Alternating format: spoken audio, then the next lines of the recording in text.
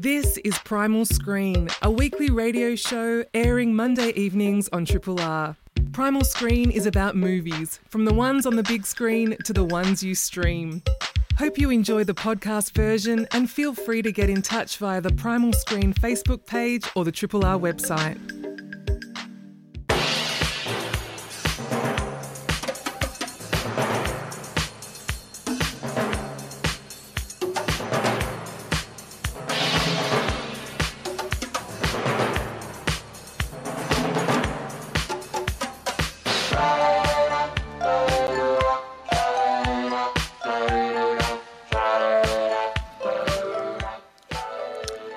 Hello and welcome to Primal Screen, a Triple R film criticism show and podcast.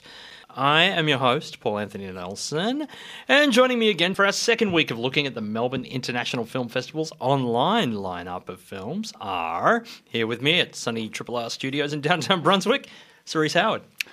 Evening, Paul. Evening. And broadcasting again from the comfort of her own home, wine in hand, is Ms. Emma Westwood. I can't believe you outed me on that. That sounds so unprofessional. We're all friends. We're all friends here. We're on the same therapy program. I think that we're doing what we have to do to get through, Paul. That's what we're doing. Exactly right. This is what I'm talking about. As long as it doesn't hurt anyone else. Exactly. That's all. So all of this is with the unfortunate news that the continuing case numbers of you-know-what have forced an extension of our 6th lockdown here in Melbourne. So why not order yourself some fancy takeaway and indulge yourself in the latest of what Australian and world cinema has to offer this week, as close to 100 films and 5 short film packages are available to rent on MIFF Play at play.miff.com.au until this Sunday night. We'll be looking at a whole ton of films. First, Cerise will lead us through Dear Comrades, director Andrei Konchalovsky's period piece about a Soviet official trying to find her missing daughter as Khrushchev USSR goes to hell in a handbasket, before offering some further recommendations. Then Emma will stop off at a spooky hotel in the Iranian-American horror film from debut director Karusha Hari, The Night, as well as a few more titles you should check out.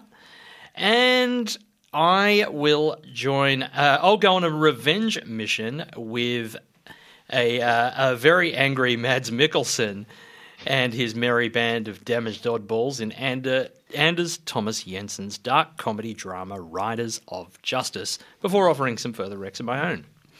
Also, as you listen to us chatting about these films, please feel free to hit us up on our social media channels and leave a comment. Search for Primal Screen on Facebook, Instagram, and Twitter. So now let us join Cerise by the computer for her MIFF Play Toots and Boots of the week. I wanted people to know who I really am. You get it? Yep. One of the reasons why I wanted to make a documentary in the first place is because I would finally be in control of the narrative. All I can say is that somewhere along the way, things went terribly wrong. Cerise looked at me there about the Toots and Boots comments. Sorry, it's just another of my many RuPaul's Drag Race references. Of course. So that was a clip there from the mockumentary hybrid The Nowhere Inn, co-written by Annie Clark, better known as St. Vincent, and Sleater Kinney and Portlandia star Carrie Brownstein, which we may or may not be chatting about soon. But first we're going to look at Dear Comrades. Yeah, because nothing gets a party started like discussing a film about a massacre. If only Quo Vadis Aida was still in the online offering, so I believe Palace Cinemas will yet be unspooling that absolute gem of this year's MIFF program. When cinemas resume ordinary functioning. Another fallen comrade of the... Another dear comrade to have... Yeah. COVID casualty. Yeah. Well, look, Dear Comrades, actually, for a film that is about some quite bleak subject matter, actually does have a few lighter moments to it. There's something kind of satirical about the vibe of this film. Andrei Konchalovsky could have had us totally immersed in miserabilism for the whole runtime of this exquisitely shot film, high contrast, black and white. about a massacre, which doesn't come particularly early in the film.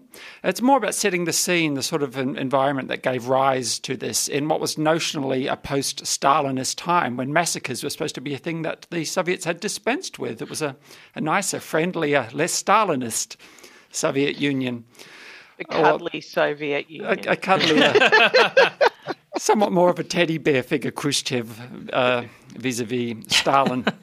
But, so we follow one quite fanatical party member's journey to deal with the reality, as it quickly carries her away, that her fanaticism is putting her at direct odds against the safety of her daughter, who is young and part of a crowd that assembles at the front of party headquarters, where a fireman's ball-esque level of incompetence in trying to flee the premises has given rise to just, there's mayhem and then a massacre. And it is a masterful work by someone who has led one of the more peculiar careers for Soviet filmmakers. I was looking at that. He's done everything from Russian and literary and dramatic adaptations like Nest of the Gentry and Miss Julie to dramas set against wartime like this and House of Fools and Paradise, and of course notably American action epics like Runaway Train and Tango and Cash. Lest we forget Tango and Cash. Well, earlier on he was one of the two most legendary Andreis who combined to make the most legendary cinematic Andrei of all, Andrei Rublev. So him and Tarkovsky wrote that. He was he's such a storied filmmaker, and yet it's such a peculiar career he's had, and yet he's aging very well. This is a really masterful, stunning film, and it isn't as miserable as it might have been because there is some dark, dark comedy in the midst of it. He turns 84 in mid next week, or mid this week. I'd also argue that Tango and Cash feels like a Russian looking at America in the 80s. I'm just going to say that it's like one of the best movies about America in the 80s, hilariously so. Emma, did you catch Dear Comrades as well? I did. I caught Dear Comrades. I was quite transfixed with this as well. I think that what Cerise was saying about not being quite as miserable as you would expect it to be is a really good point. And a very delicate balancing act that he's managed to pull off to, perfection, I would say. It's beautifully, beautifully done. The high contrast black and white. I'm not sure, but Cerise, whether you know, it's shot on digital? I don't know, but I could well believe it were on film, but I don't know. Yeah, because I was thinking that it sort of had a look, I think it was because of the pristine, super sharp nature that it looked like it was possibly still digitally shot, but black and whited as such. It's in a smaller aspect ratio, isn't it? It is. Yeah, it is.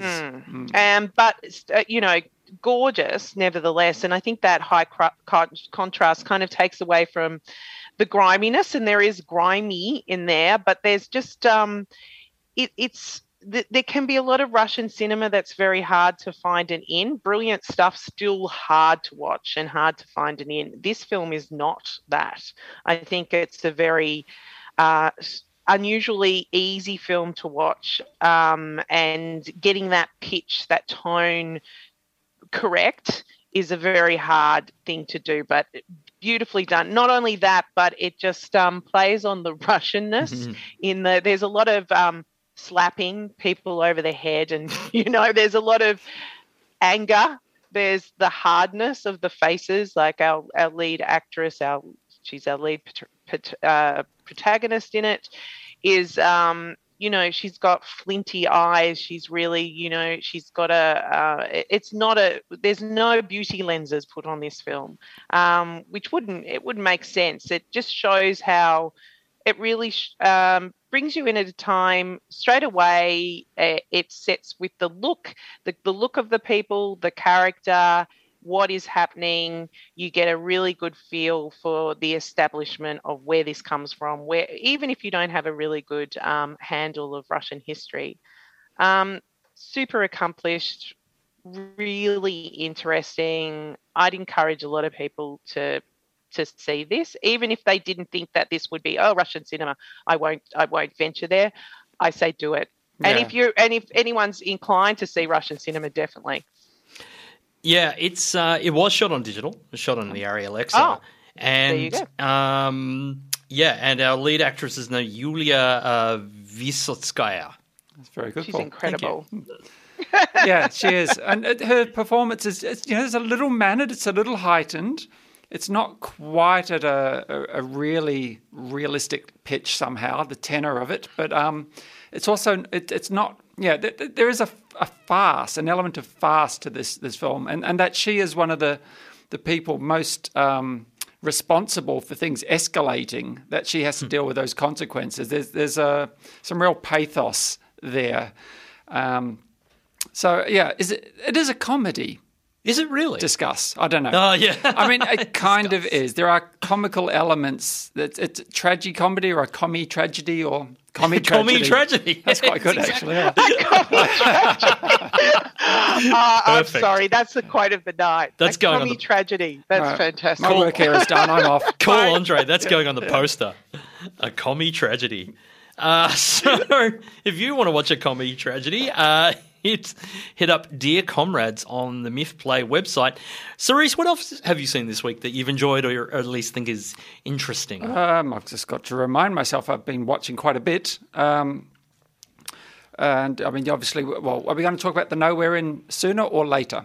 We could talk about it now if you like. I'm comfortable with that. Yeah, do it. Mm-hmm. I didn't get to see this one, but you did. You will. I did. Yeah, I had a ton of fun with this. I was a little bit invested in it, in as much as I admire St. Vincent's music. I didn't know terribly much about her personality and distinction between persona versus Annie Clark self. Mm-hmm. And Carrie Brownstein, I've enjoyed her work for a long time in Sleater-Kinney and on screen too. Portlandia. Yeah, but also she's had some good cameos in other series like Transparent. And this is rather fun. It becomes quite phantasmagoric. It starts off, it's a slow burner, as Carrie Brownstein playing herself notionally is trying to tease out something more interesting about Annie Clark, because this documentary she's making of her tour just isn't eliciting much interesting material other than concert footage, because it seems that Annie Clark is actually desperately dull. Be careful what you wish for, my friends. But where the division and persona between Annie and St. Vincent begins and ends, and where what Carrie Brownstein is willing into being begins and ends, it all comes very, very blurry indeed, and at times really very funny. And occasionally a little disturbing, including a very hilarious kind of sex scene, which made me chuckle a lot. Did it make you chuckle, Joe? Yes. That with should we say who was involved in that? It's Dakota Johnson, isn't it? Well, yes. Well, obviously. Well, yes, we should say. So looking very St. Vincent-esque in a quite comical sort of way too. And playing herself, playing Dakota Johnson. So. Yeah. So, what did you? So you like this, Cerise? I'm guessing. I did like this. Did you not? I wouldn't say I disliked it, but I didn't find it. It didn't. It wasn't that. It's not going to stay with me. I don't think it's going to stay with me. I liked what they were doing, and I could see it was. I think that in the way that we were talking about Dear Comrades getting this mix perfectly done. I don't think they quite made it in this film. I wasn't quite sure of the tone, where they were going, that tonal mix, the recipe didn't quite come together for me. It did remind me of something that played at MIF actually quite a few years ago. When was it? About 2005, 2006, called Brothers of the Head. I don't know whether I do you remember saw that. Is it a Canadian film? No, but Ken Russell was loosely attached to it, if I recall, somehow. Not as director, but there was some link. It was Anthony Dodd Mantle shot it. It was actually a co-directorial film, and it was another music scene film, but it was about conjoined twins who were being groomed as the kind of next big thing in really punk music. I think that's pitched as rock, but it was really punk. And that one sort of started, I thought it had a similar trajectory, but I thought that worked much better for me. Maybe because it was the first one I'd seen. Do you know what I mean? So then this is kind of coming off the back of that for me. Yeah, right. And because it went from more light-hearted material to something a little bit more serious. But, it's always interesting to see films that are playing with this kind of meta stuff, like, Dakota Johnson coming in playing herself. And obviously, the Annie Clark St. Vincent thing, that's really quite interesting because isn't she notoriously secretive anyway, as her real self? So maybe that's part of the joke. So yeah, it's this kind of little commentary on herself, or she's kind of taking the piss out of herself in some way. And they're best friends as well, Carrie Brownstein and her. Is that correct? Well, they wrote this together and produced it. But I don't know. I have no idea. Did you just see a horror film from a few years ago called Double X? There was 4 short films made by women. No. Because Annie Clark made one of those. It was this set at a horrific children's birthday party. So she's an interesting cat when it comes to this. I know very little about her music, but it's having seen, it's interesting. Clearly has an interesting voice. So I think if someone came, has the Portlandia interest, or definitely in Carrie Brownstein, the Slater-Kinney and the St. Vincent stuff, sure, go for it. I think there's enough in there it's fun. To grab someone. It's not going to have the depth of, say, a Dear Comrades, because there's not really much at stake ultimately. Yes. But it's fun. Do you have one more recommendation to send us out with, or are you... I'll just perhaps walk back on that Ken Russell connection to the Brothers of the Head. He's in it. He is in it. There was a link. That was filed away in the bonkers file of facts. I can't even... Oh, yes, you're right. And it stars the now very famous Treadaway twins. What are they famous for? Harry, and one of them was in Penny Dreadful for a few seasons, and on stage in the National Theatres, the Case of the Dog in the Nighttime. They're both kind of fixtures in UK cinema. They were wonderful. They were really wonderful in this. I think if anyone could, it's sort of a film that's kind of lost. I know we were talking about Nowhere in and Myth films. Well, we're going back now. Brothers of the Head. If you can find it, definitely watch it. The best of Myth 2005. That's what we're That's what we're here to celebrate. Well, I'm going to take us even further back, and yet to the here and now as well. Footage shot in the early 70s by Orson Welles. Orson Welles has a new film out. I mean, they keep coming. The Other Side of the Wind a couple of years ago debuted on Netflix. He's like Prince. Yeah, he's going to keep opening the vaults. Well, may that continue to happen, because all of these long mythologized, unfinished projects are beginning to emerge. And this was connected with The Other Side of the Wind. This is interview footage by Orson Welles, often in a character that he ultimately didn't play in The Other Side of the Wind. It was inhabited by another legend, John Huston. But this is basically 2 hours of watching Dennis Hopper getting grilled by that unmistakable, rich voice and strident manner, Orson Welles. And drinking gin and tonic. Yeah, those bottles quite quickly mount up on that tabletop. As they discuss filmmaking and motivations and politics and dodging politics and all manner of things in black and white, quite dizzying camera movement-y sort of images of that I don't know if they were ever going to see the light of day, but lo and behold, suddenly they have. And Orson Welles gets a new credit in the IMDb. I mean, he died when? Oh, God, 1985, 86? Yeah, quite a long time ago. Yeah. 85? Yeah. Pre-COVID. Yeah. So, I mean, St. Vincent and Carrie Brownstein playing versions of themselves here. I think Hopper and Welles, I don't know how much either of them are themselves exactly. Welles is notionally in character. But Hopper seems really lucid. I mean, notionally, he was off chops for years and years around this time in the wake of the success of Easy Rider, and no doubt beforehand too. And yet he, for the most part, seems pretty aware of his immediate surroundings and what's going on and is enjoying the interrogation. I mean, the lighting is interrogation worthy. Yeah. It's super fun. Caught him on a good day. Now, Em, I'm fascinated because you said you didn't get through this. No, I didn't. I was meant to get back and watch the rest of it, but I think that was indicative of how I saw this, as in I saw it as really great, interesting extras on a special edition of The Other Side of the Wind or something like that.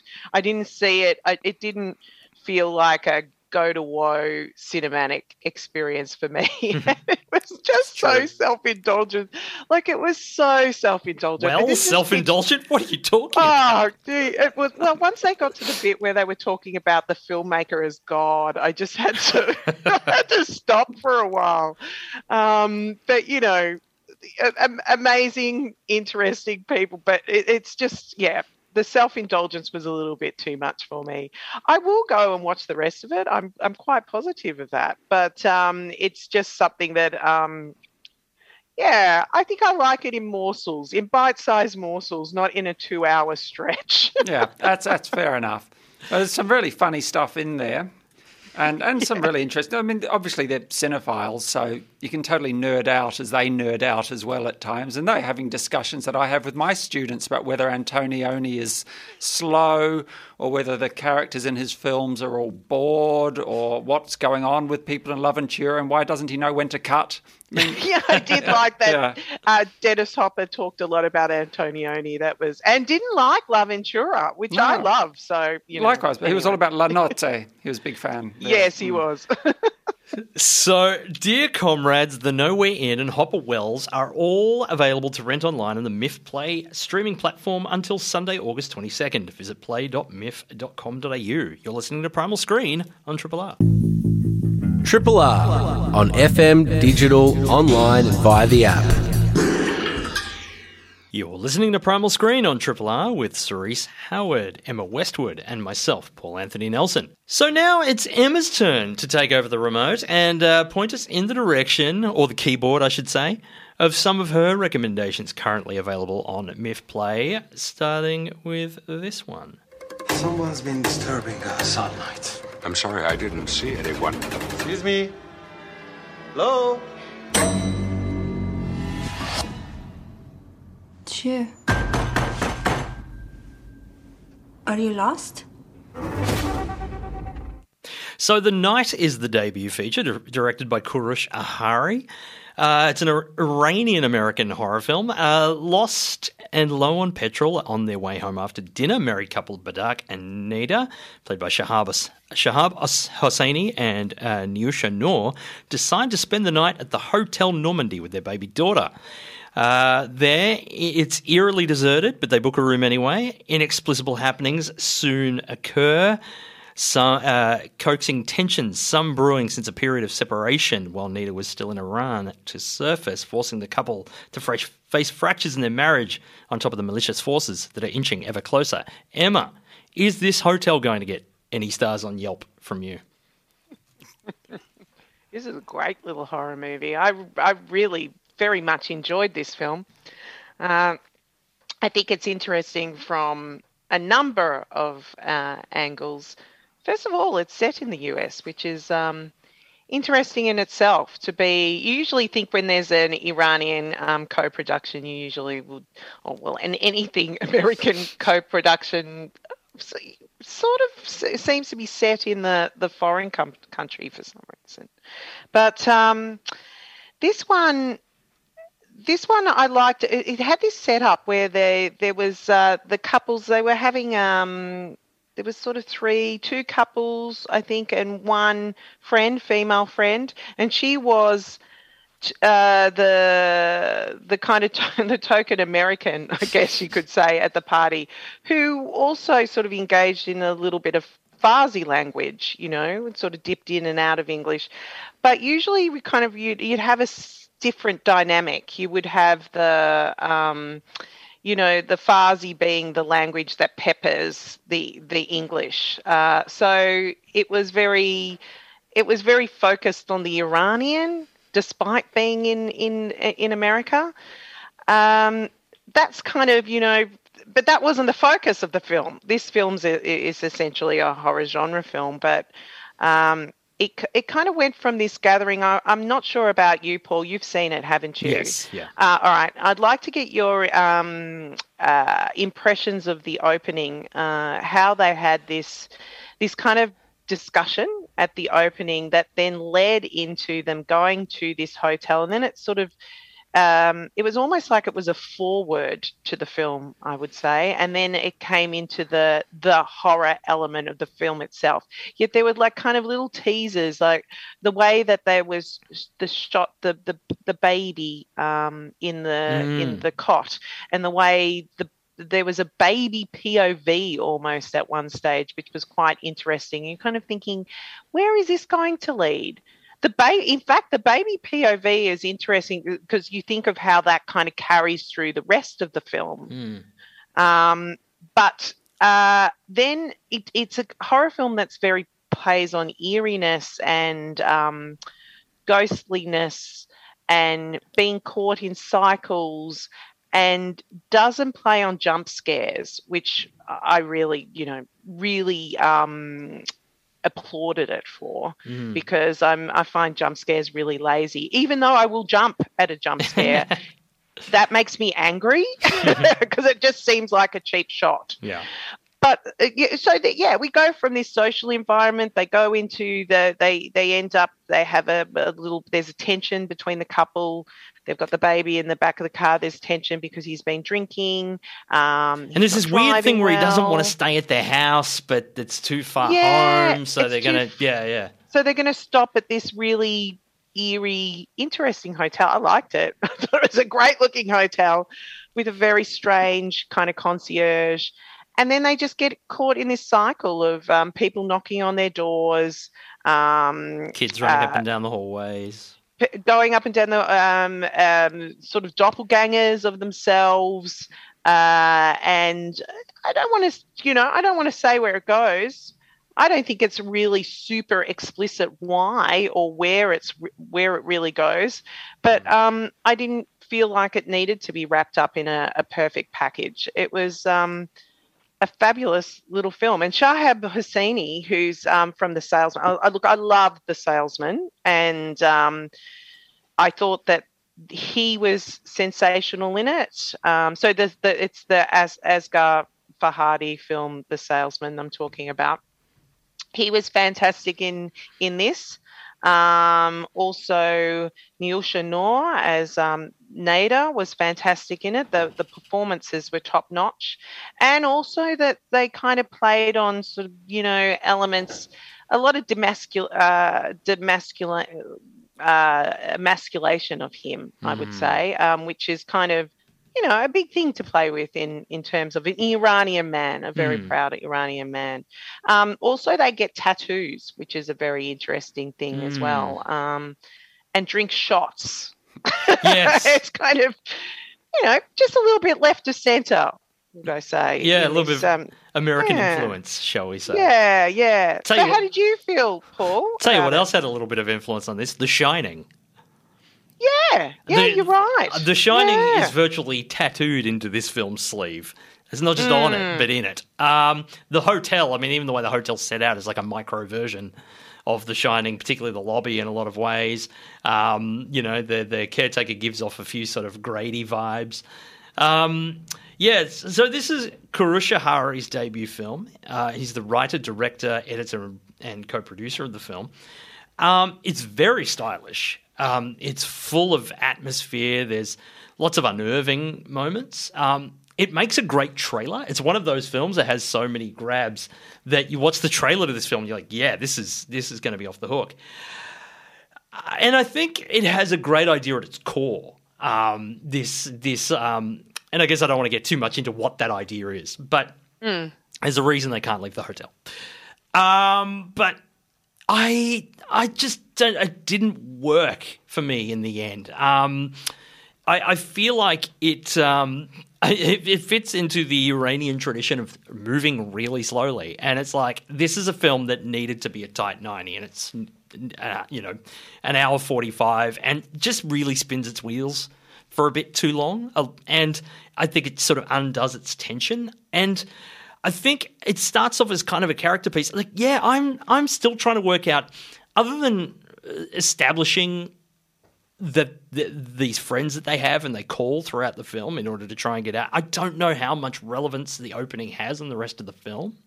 There's passing mentions of a couple of things that become important later, but it does. I feel like I need to watch it sort again. Of baffle me a bit. Like it's I don't know. It just seemed a little bit. It seemed warm and sort of very, and it was weird because unlike the rest of the film, it's very fast paced. It's very kind of everybody's dialogue's overlapping. It's very lively, and then it sort of really kind of gears down. I just feel like the couple's relationship wasn't particularly well developed. They just seemed to be annoyed at each other from the get go, and really loving enough to get matching tattoos, but like that day or the day before, but are just constantly at each other all the time. I felt that was more of a desperation measure to keep them together. Yeah, and then they're never like they're kind of a red herring. I had a lot of questions Paul, in this film. Yeah. Do you feel that this has a bit of an Ari Aster thing going on about it? You know, that kind of like that start to the film that sort of seems like a separate film to when the horror kicks in. A little bit. I mean, I'd say it's not quite Ari Aster because this film is actually sincere. But, ow. Yeah. But there's a point where it's like this guy's willing to sacrifice his family, and it's like we should really know exactly what his damage is, and we don't. The film makes hers very implicit and his very obscure, to the point where it's like his character motivations are really muddy, and I thought their rift just wasn't quite. And I feel like it does begin to become unglued as a character piece. And then by the end, it just sort of seemed like a bunch of stuff that was happening. A bunch of very stylish. There were some jump scares now and again, but it just felt everything just felt like, this is just more weird stuff happening. But there's definitely a creep factor to this, and there's definitely a command of atmosphere. Yeah, I just don't think the script holds together for me.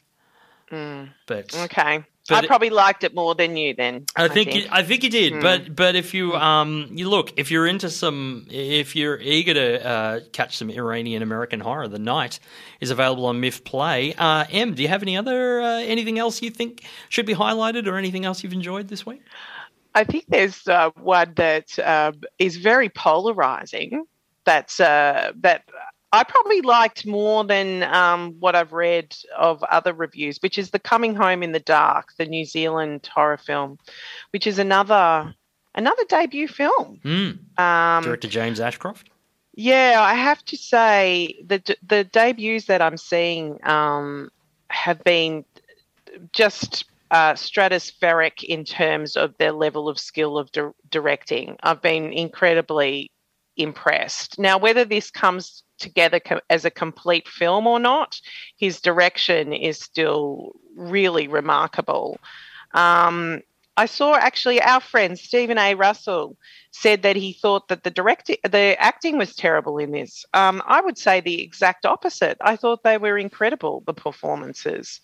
But it's been compared to Michael Haneke's Funny Games, and also Wolf Creek, which will probably give you a little bit of an idea of what this film is like. So it's particularly nasty, and they are very worthwhile comparisons, although Funny Games delves much deeper into this idea of cinematic violence and how cinematic violence reflects the real world and all of this sort of stuff.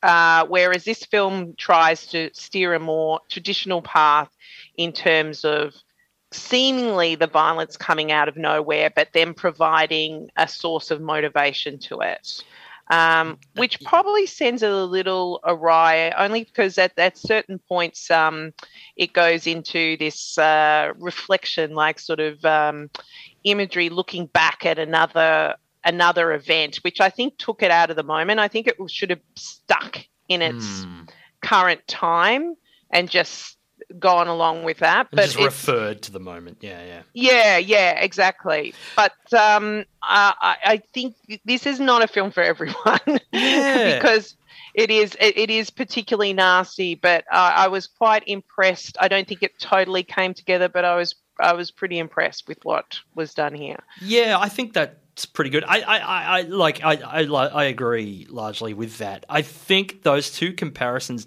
don't do this film any favours because I think it's not in Funny Games' league, and Wolf Creek is a very different kind of experience. Do you know what the Wolf Creek thing was though, Paul? I think it was just the total headlights that, you know, the descent down the road. I think that was the Wolf Creek correlation, whereas the violence, the so-called hand of friendship come out from nowhere. That was not really a hand of friendship. No, it's almost got a kind of a something David Hess would have been in the 70s. You know, so it got a little bit of that going. That nasty. On.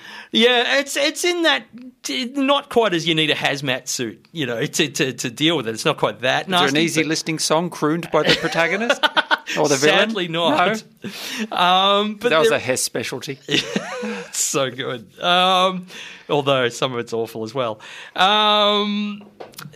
No jaunty tracks about serial killers. Yeah, I think it does. Again, it's another film that has this great opening and this solid ending, but circles the drain for the middle third. Like, it makes its point early and often. I think the two of the performers. I think one of my issues with the film is that I think the partners are more interesting than the protagonists. Like, I think the wife and the other Karim Tubbs, I think they're the best performances in the film. And she was incredible. She's fantastic. I need to have a word with Stephen Russell about that, because I think the film's lesser for it once she's off screen. But yeah, and there's definitely, you know, an interrogation of government-run institutions and things like that, and there's a morally complex. There's a moral complexity to this film that I quite admired. But yeah, I think there's one too many soliloquies in the middle of the film. I'm like you. I don't think the flashback stuff works. There's a line at the end of the film which I think is meant to be profound, but it made me laugh when he said it.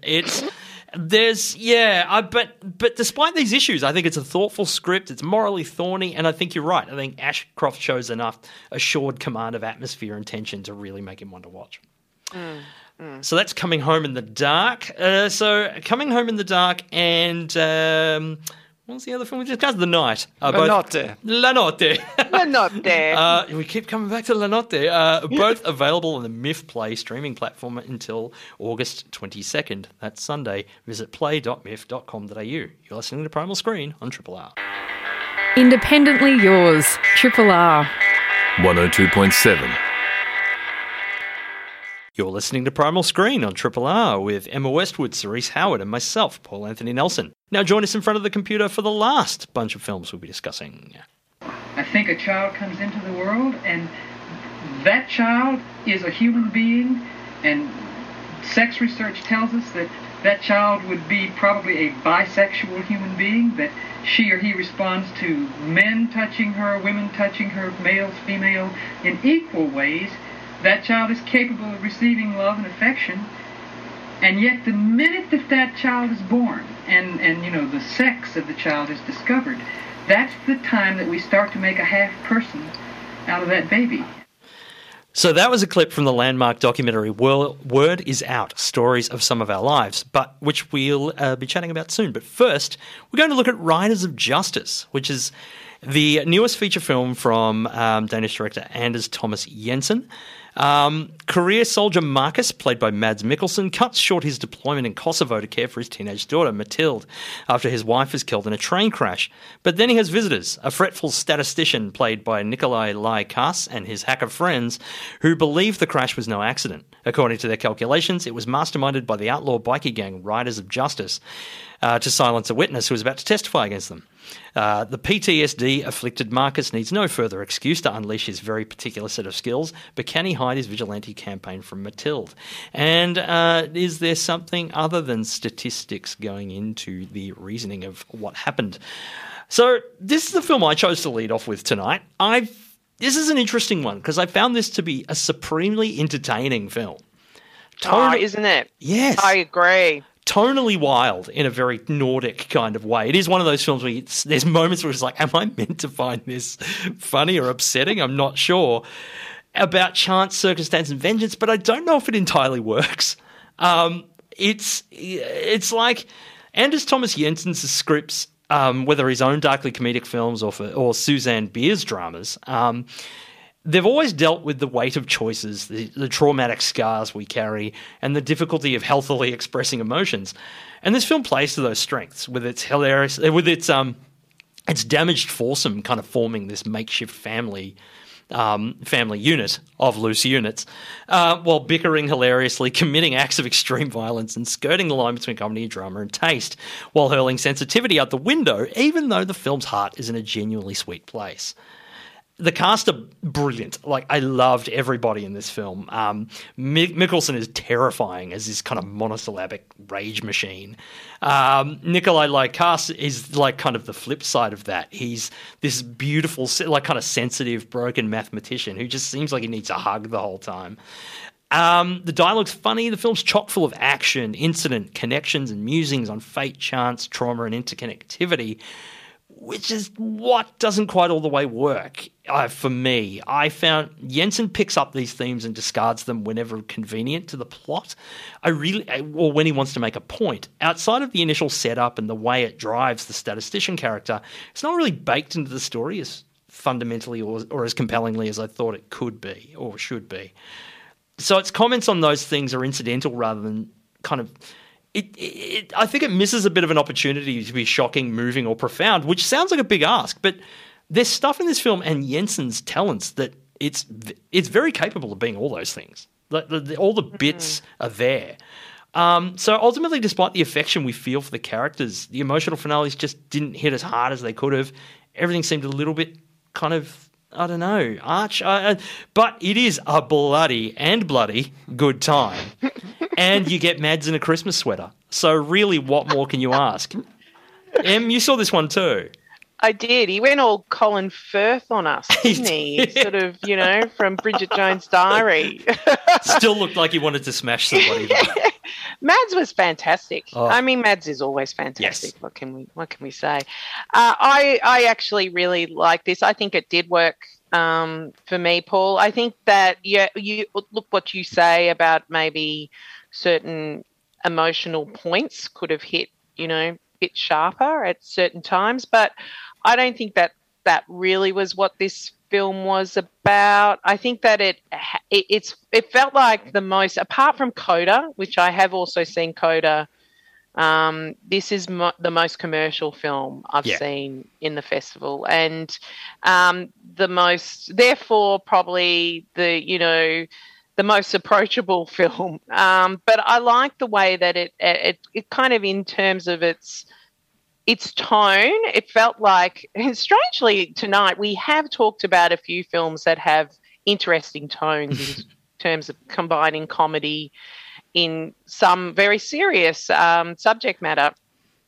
Same with this, combining comedy with serious subject matter, which I think it did very well. And it reminded me, same but different, of the way that Bong Joon-ho would use his comedy and then combine it with drama. And I guess this idea of this crazy cast of characters kind of, fit into that as well, the personalities. I mean, all these guys really, they were kind of that idea of those spectrum-y geniuses, yes. if you know what I mean, all walking to the beat of their own drum. But I did like the way it played on that kind of sliding doors phenomenon as well. If you make this choice, what could happen with your world? And it kind of unpacked that, I think, in a more interesting way than, well, not a more interesting way than I've seen it done, but a different way to what I've seen it done without going down the same old sliding doors, corridor.